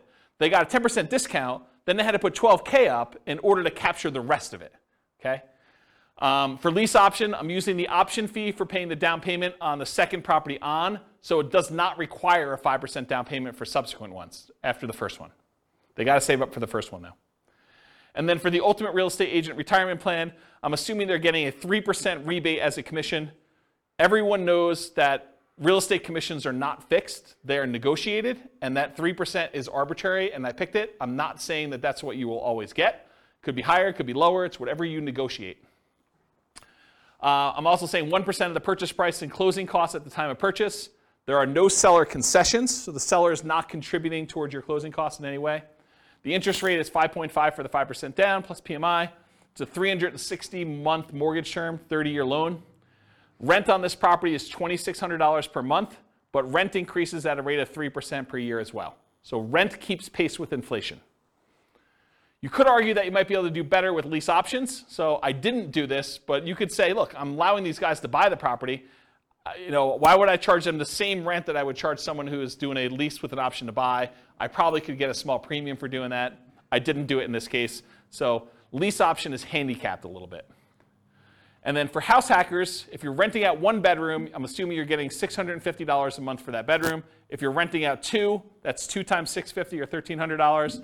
If you're renting out 3, I assumed it's $650 for all 3. That's $1,950 if I did my math right.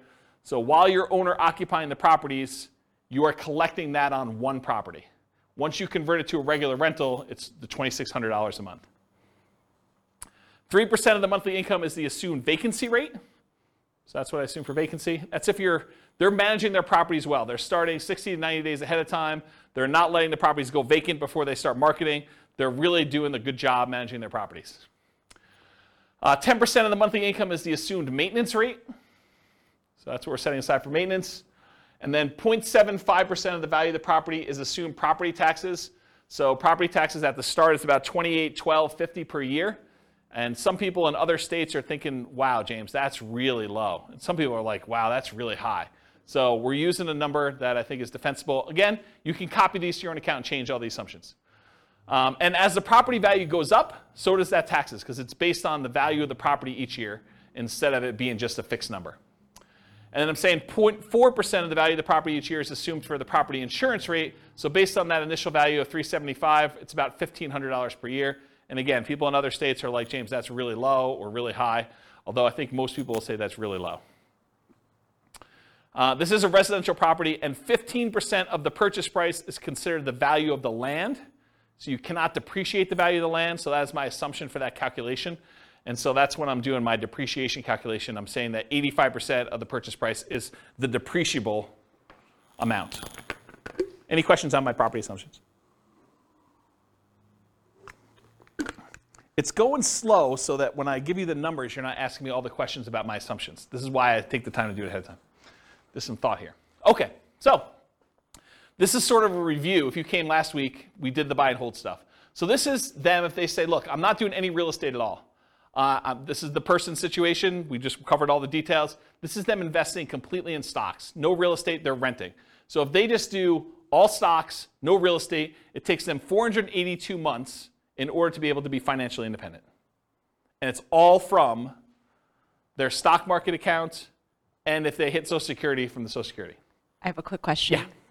Yeah. Do you assume their salaries follow inflation, or do you keep Yes. Yes, Okay. the salary does increase with inflation. and Yep. it's the same as inflation? And expenses. Okay.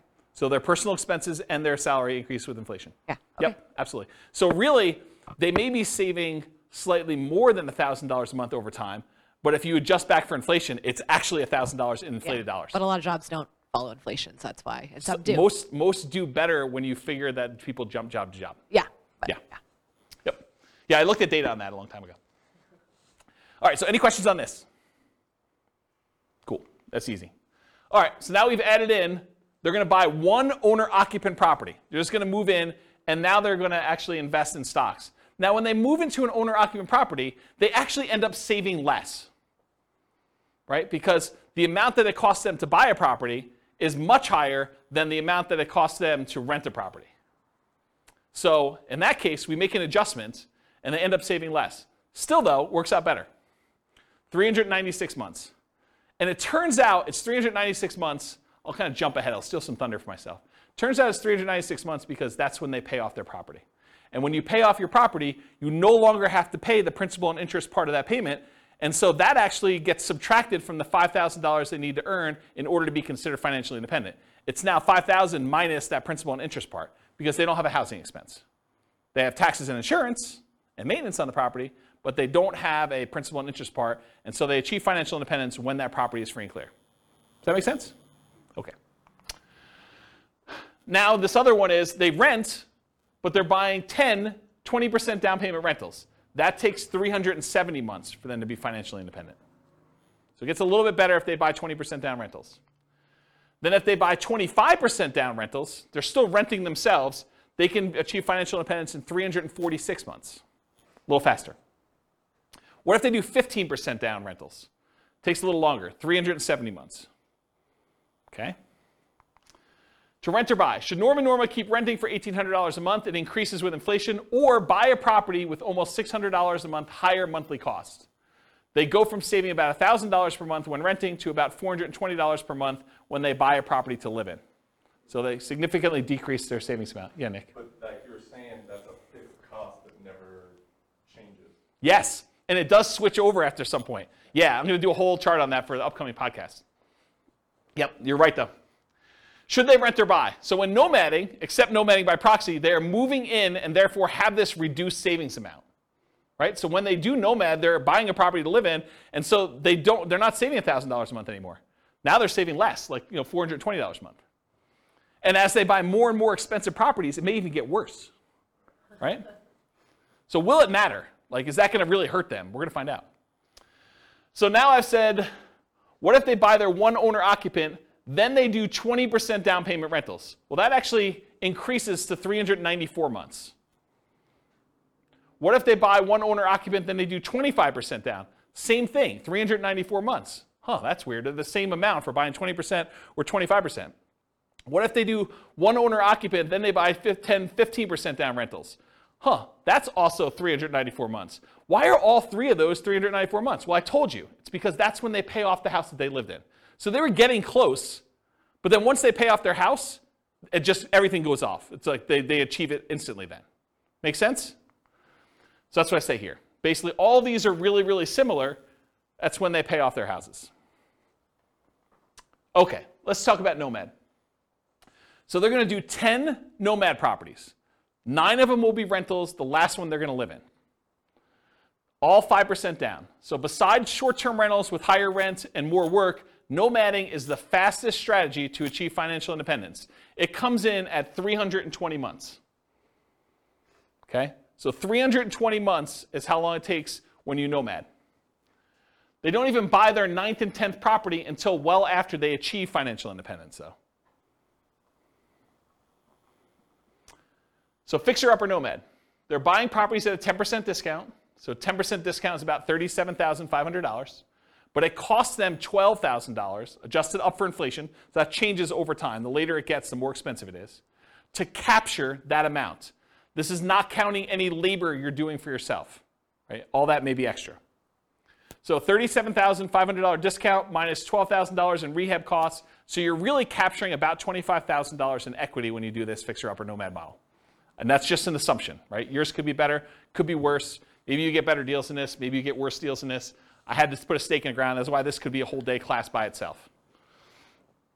They also, because they're buying it at a discount, $37,500 discount, they get almost $200 per month more in cash flow.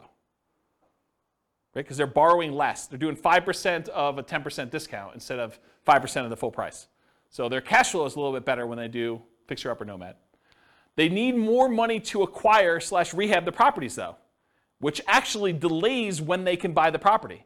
Because if they were just trying to buy a property as quickly as they could save up just a 5% down payment plus closing costs, now they need 5% down payment plus $12,000 plus 1% in closing costs. It delays when they buy that first property and some subsequent properties as well. Okay? But then they're collecting better cash flow on it, which helps them qualify for future loans and kind of replenishes their money, but they still need $12,000 in rehab money for the next one too, because I assume that they're repeating it every time. So regular nomad needs about $22,500 for down payments versus this $32,250 with the rehab costs. And I just broke out the math. The 5% down payment on the discounted purchase price is $16,875. The 1% in closing costs is about $33,775 and $12K in rehab. That's where this $32,250 comes from. And it delays when they acquire their first property. So any questions on my assumptions? The reveal. So that takes 231 months to achieve financial independence. Before it took 320 for them doing the regular nomad. Now if you buy a property at a 10% discount and you get that extra cash flow, even though it delays you buying your first one a little bit, maybe even a couple other ones, it's actually faster, 231 months. Part of it's the extra cash flow. Any questions on fixer-upper nomad?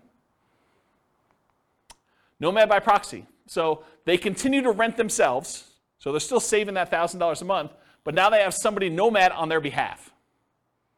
So that's interesting. We've assumed that they have more than one proxy, which is a big assumption, because if you're just thinking I've got one kid or one friend or one parent or whatever it is who's willing to do this nomad by proxy for me, then this would slow it down, because I've assumed that they could do it as quickly as they can come up with that 5% down payment, and they've got enough people to do it where they're doing that. I assume that there was no benefit or compensation to the proxy. Most of the time when you're having someone nomad by proxy, you're giving them below market rent or ownership in the deal or something else. And I did not assume that in this case, which is a big assumption. And that's why this whole thing could be its own class, right? It could be a whole full day class. They just started paying rent right away. One of the reasons this one does so well is they collect rent right away, so they don't have to wait a year while they're living in the property. They have improved debt to income, which helps them qualify. They're still renting and have income property and properties, and then they buy faster than one per year, because they've got the Nomad by proxy. So this shows you how quickly they're acquiring properties. This is the number of properties owned, and this is time. The red one is Nomad by proxy, so you can see that they acquire them very, very quickly. You know, basically by the time they're, I don't know, month 150 or so, they have all 10. The orange one is when they did Fixer Upper Nomad, so that was a little faster, even though it was slower to start. See that? So they had all those, a little bit, I don't know, around 200 months or so. And then the regular traditional Nomad, it was slow. And I told you, they didn't acquire these last two until after they were financially independent. Because part of it is they've got to acquire the properties, they got to make sure they have their DTIs in place, and they got to make sure they have down payments saved up. So that just shows you their speed. How quickly does Nomad by proxy do it? 214 months. Financially independent, 214 months for that one. Versus 231 with Fixer Upper and 320 for traditional Nomad. All right, so these short-term rental assumptions, and all these assumptions are changeable, but I wanted to make a point that what I use for short-term rentals, I think a lot of people would argue you're really handicapping short-term rentals, James. But this is what I used. So rents will be higher, but fees and expenses on rents will be significantly higher as well. Overall, I've assumed the net, after all the additional expenses, your rent will be 25% higher. So instead of $2,600 a month, it's $3,150.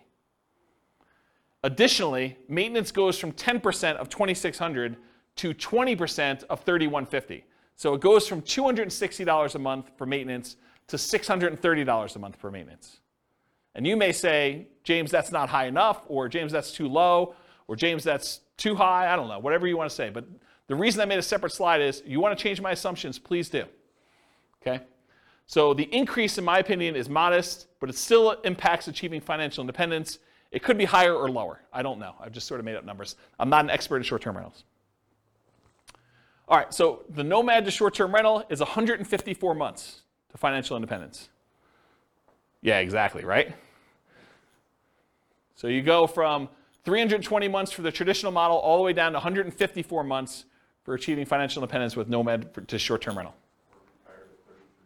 Retire at 33, is that what we figured out? Retiring at 33. You know, realize too that this assumes you keep doing that model after financial independence too, right?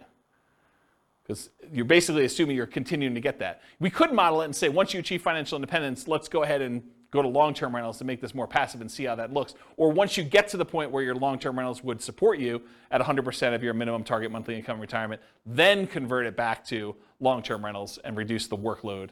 But otherwise, you're being active, right? This is more like a part entrepreneur business for that. Okay. Nomad with house hacking. So essentially the same as getting a side hustle. I want to stop and make a point about this. If you get a roommate and you're collecting $650 a month from that roommate, mathematically, it's the same as you getting a $650 a month extra job, right? You're just getting extra money coming in. It counts as a side income. So when I model it, I literally model it as an extra income. That you're getting $650 a month as an extra income source. That's how I plug it in. So I just have the income starting at month 33, which is when they buy their first property. It takes them a while to get to the point where they can afford the first property, 33 months. So I have it start at 33. And I ran 3 different scenarios, with 1 roommate, with 2 roommates, and with 3 roommates, just to see how the difference worked out. So with 1 roommate, it's an extra $650 per month. With 2, it's $1,300. With 3, it's $1,950. And then once the year is up, or once they buy their next property and they move out, then they bring these roommates with them, in theory, and they convert the last one to a regular rental getting $2,600 a month. Does that make sense, everybody? Okay. So if you get 1 house hack roommate, it's 263 months to financial independence. If you get 2 house hack roommates, it's 238 months. If you get 3 house hack roommates, it's 214 months. And in this case, once you achieve financial independence, I jettison your roommates. You no longer need them. You just keep living in the house from then on, right? Because once you get there, the income that you were getting from that doesn't count anymore anyway. So I just said, let's just get rid of it. Okay, so you have enough financial independence income sources from the rentals and any money you have in the stock market and whatever else to support your minimum target monthly income in retirement without the extra roommates in house hacking modeling. Okay, any questions on this? This is nice to see, kind of like the comparison. All right, so I just want to remind everyone what this deal is. So traditional Nomad, you buy a home as an owner-occupant, you live there for a year, then you buy a new home, you convert the previous to a rental, and you repeat the process until you reach your financial goals, as many times as you want. With Nomad with lease option exit, you buy a home as an owner-occupant, that's the same. You live there for a year, that's the same. You buy a new home, that's the same. Then you convert the previous to a lease option tenant buyer. That's different. And you replace sold properties with new properties. And you repeat the process, okay? So lease option is different than traditional Nomad because you're putting tenant buyers in there, and then any ones you sell, you take any proceeds you have, and you're at least in one of the variations, you're buying replacement properties with 20% down or 25% down. All right, so here's the challenge with this. If we run this and we don't buy replacement properties, they sell their properties to tenant buyers, and you don't really acquire a bunch of properties, right? You basically get one, and then you live there until you buy the next one, and then 3 or 4, I think it's 3 years later, you sell it off, so you go back down, and then you can buy another one, then you can do this, and it keeps repeating, and you never really get to the point where you own as many properties as you did with other traditional models, because every time you convert it to a rental, in this case a tenant buyer, rent to own, you actually are selling the properties after a period of time. So it's bad in that way. So in the past, I often taught this combined with buying 20 or 25% down payment properties instead of having to wait for all the Nomad ones, right? So this is how they compare. This is regular, what I just showed you over here.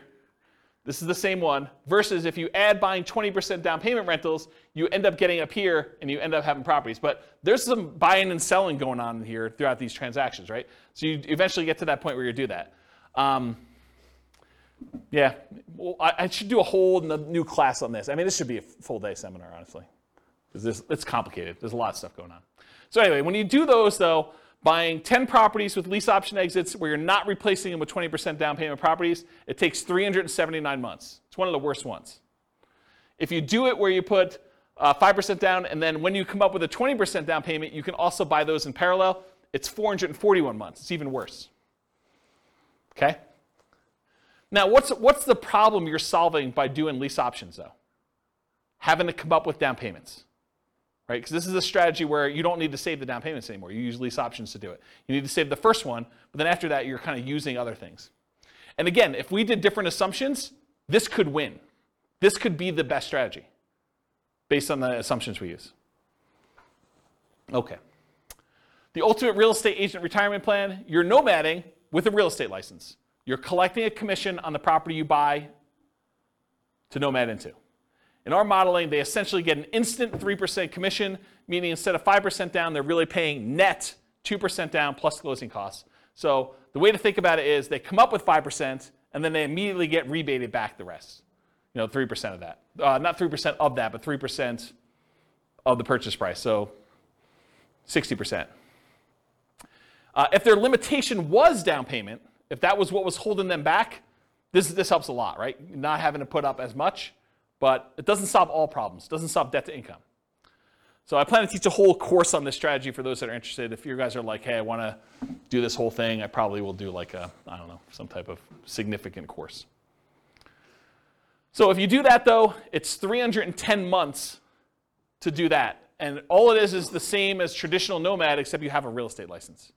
So that's the difference. So the main real estate license, the main one where you didn't have a real estate license was 320 months. This saves you about a year, 10 months, just doing it that way. Okay? Any questions on that? Nice. And then this is all the buy and hold ones from last week with all of the Nomad stuff from tonight, all on one chart so that you can see a comparative where they are. And you can see in general, bless you, Nomad is better, right? Can you see that? If you're willing to Nomad, you can save all this time. And I agree. I think Munir was the one who said at the beginning, no one wants to move, right? Who wants to go and move into properties? But you make a compelling enough financial argument. You're like, is moving worth 50 grand? Or is moving worth 10 years of not working? You start getting to these points where you need to make that decision for yourself. Is a really sucky weekend worth, stopping working 10 years from now? 10 years earlier than you would. And only you can make that decision, but that's how I think about it. What's the maximum number of properties they own? What's the maximum number of properties they own, or like what in those cases? I got lost with how many properties they own. It gets confusing. So in most cases, it's 10. There may be a couple that are unusual. Like I think the lease option one where I allow them to buy 20% down rentals as well, I limited the 20% down ones to 10 and also the Nomad ones to 10. So you could technically earn 20, but they don't get there. And then I think I think when I did the buy and hold one last week, I did one owner occupant and then 9 additional rentals so that they all had 10 to max. But we could go look at that. I mean, we have charts on everything you want to see. But I think it's 10 for most of them. So it's 10 moves. 10 moves for Nomad. Sorry. Oh, yes. That's what it's getting at. Is how many times do you have to move? Yes, 10 moves for Nomad. And this is another reason why we need to do a full day class, because I could show you what 5 Nomads look like.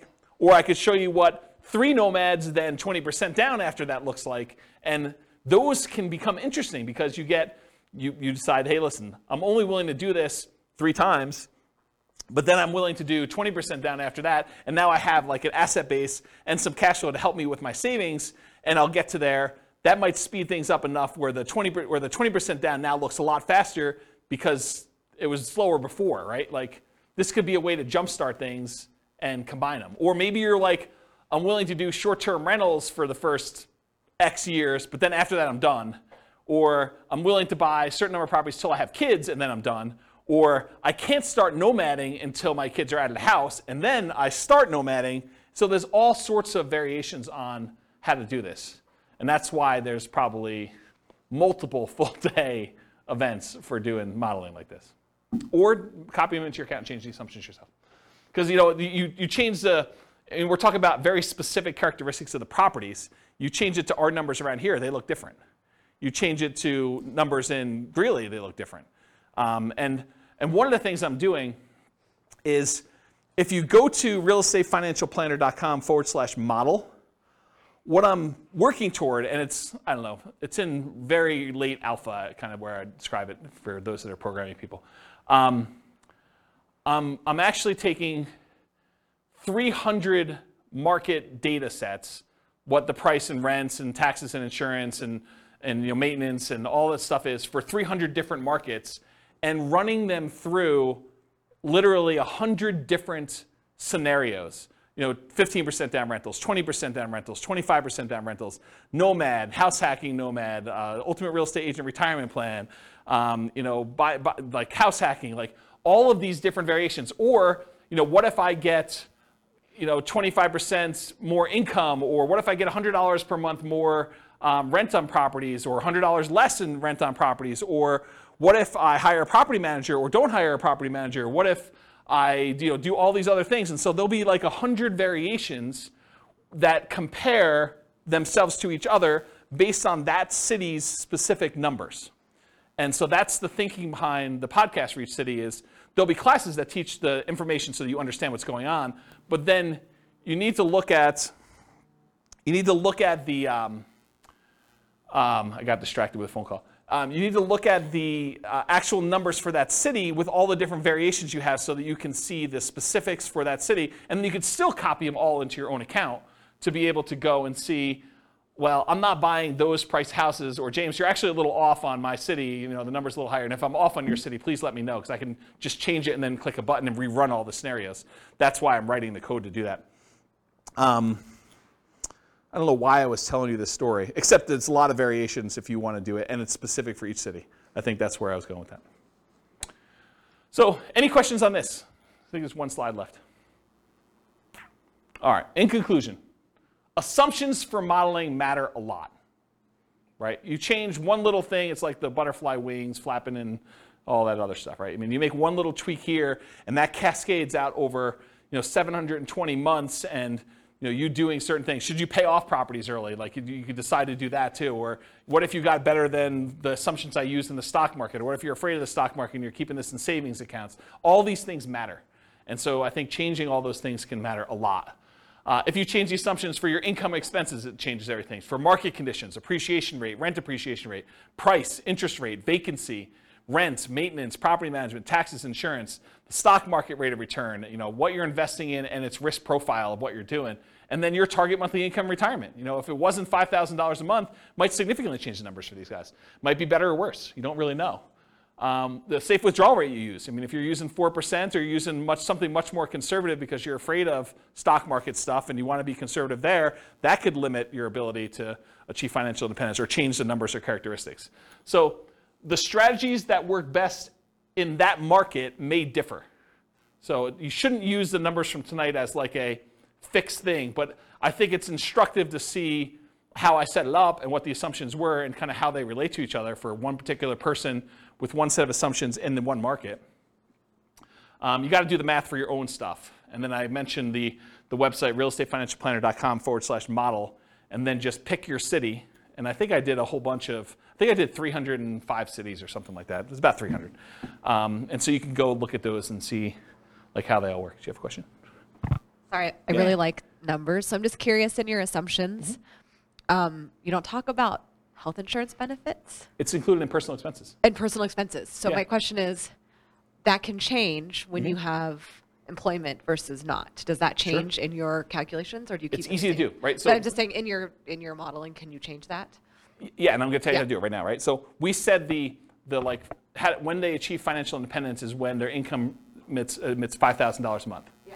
So if they're working and it's $5,000 a month, maybe for the retirement one we say it's now $550 or $6,000 or whatever it is, right? So you just change what you need to have in retirement. And I did a class earlier this year where I had you walk through. It's the budgeting class. I made a budget spreadsheet, and it's a special budgeting spreadsheet because most budgets allow you to kind of do a budget for today, right? They kind of do that. My budget spreadsheet had all the different things that you'd have as income and expenses. It mostly does expenses, income on the right-hand side, but it does mostly expenses, but then it has 3 columns. Bless you. It has column number 1 for what's your current stuff, like what are you spending money on now? Column number 2 is what's your minimum. What I would call is, if you really were tired of your work, or you got sick and you couldn't really work, or something happened to you, and you were gonna live a lean fire, or sort of like your minimum where you're not going out to eat every night, maybe you have Netflix, but you don't have the other streaming services, like you really, really cut back and you had like a super lean budget, that's minimum target monthly income. Then you have a 3rd column for your ideal. And basically I have you write down, okay, if I'm living my current one, I'm spending this much on dining out. But for lean, I'm spending this much, and for my ideal, I'm spending this much. And so at the end of it, it gives you 3 different numbers. It gives you your number for today, so you know where you are. But then it gives you a number for if everything really got bad, like do I have enough, and how close am I to have enough? And then the 3rd one is, this is really what I'd like to live at. And so you have a number for that. And then later on, I show you how much you need from investments, cash flow, and pensions, and all that stuff. And so I do some math for you there to show you what the numbers you need for each of the 3, so that you can then quickly see where I am compared to that. And I think that's a better way, in my opinion, to do budgeting, to kind of do like your current, your lean, and then your kind of target ideal one. But that answers your health insurance question, because when you do the health insurance section down there, you say, this is current. This is if I really had to stop working, or I got to the point where I'm like, I'm done. And then this is, look, if I really want to be living my fat fire or total fire, whatever you want to call it, then this is my number for that. And you can go ahead and budget all 3 ways and see the differences between them. Yeah. So that sort of answers your question about how to do it, right? Totally. Yeah. Okay, cool. Any other questions? That's all I got. Good stuff? Great stuff. Yeah. You're very, very welcome. Yeah, thanks for coming. I do appreciate it. It's good to see you guys. All right, on that note, I will see you all in the future. With home prices up, mortgage interest rates up, and rents up, but not quite enough to counteract the higher prices and interest rates. Cash flow on rental properties in Atlanta is harder than ever. Book a call with the Real Estate Financial Planner to apply our proprietary 88 strategies to improve cash flow on your rentals. See the show notes for a link to schedule your call and improve your cash flow today. If you're a real estate agent, lender, or professional in Atlanta that wants to help our real estate investor listeners, consider reaching out to learn about collaboration opportunities with this podcast. We'd love to add more value to our listeners by having you assist our investors buy, sell, and finance their real estate investments. See the show notes to schedule a call to discuss collaboration opportunities.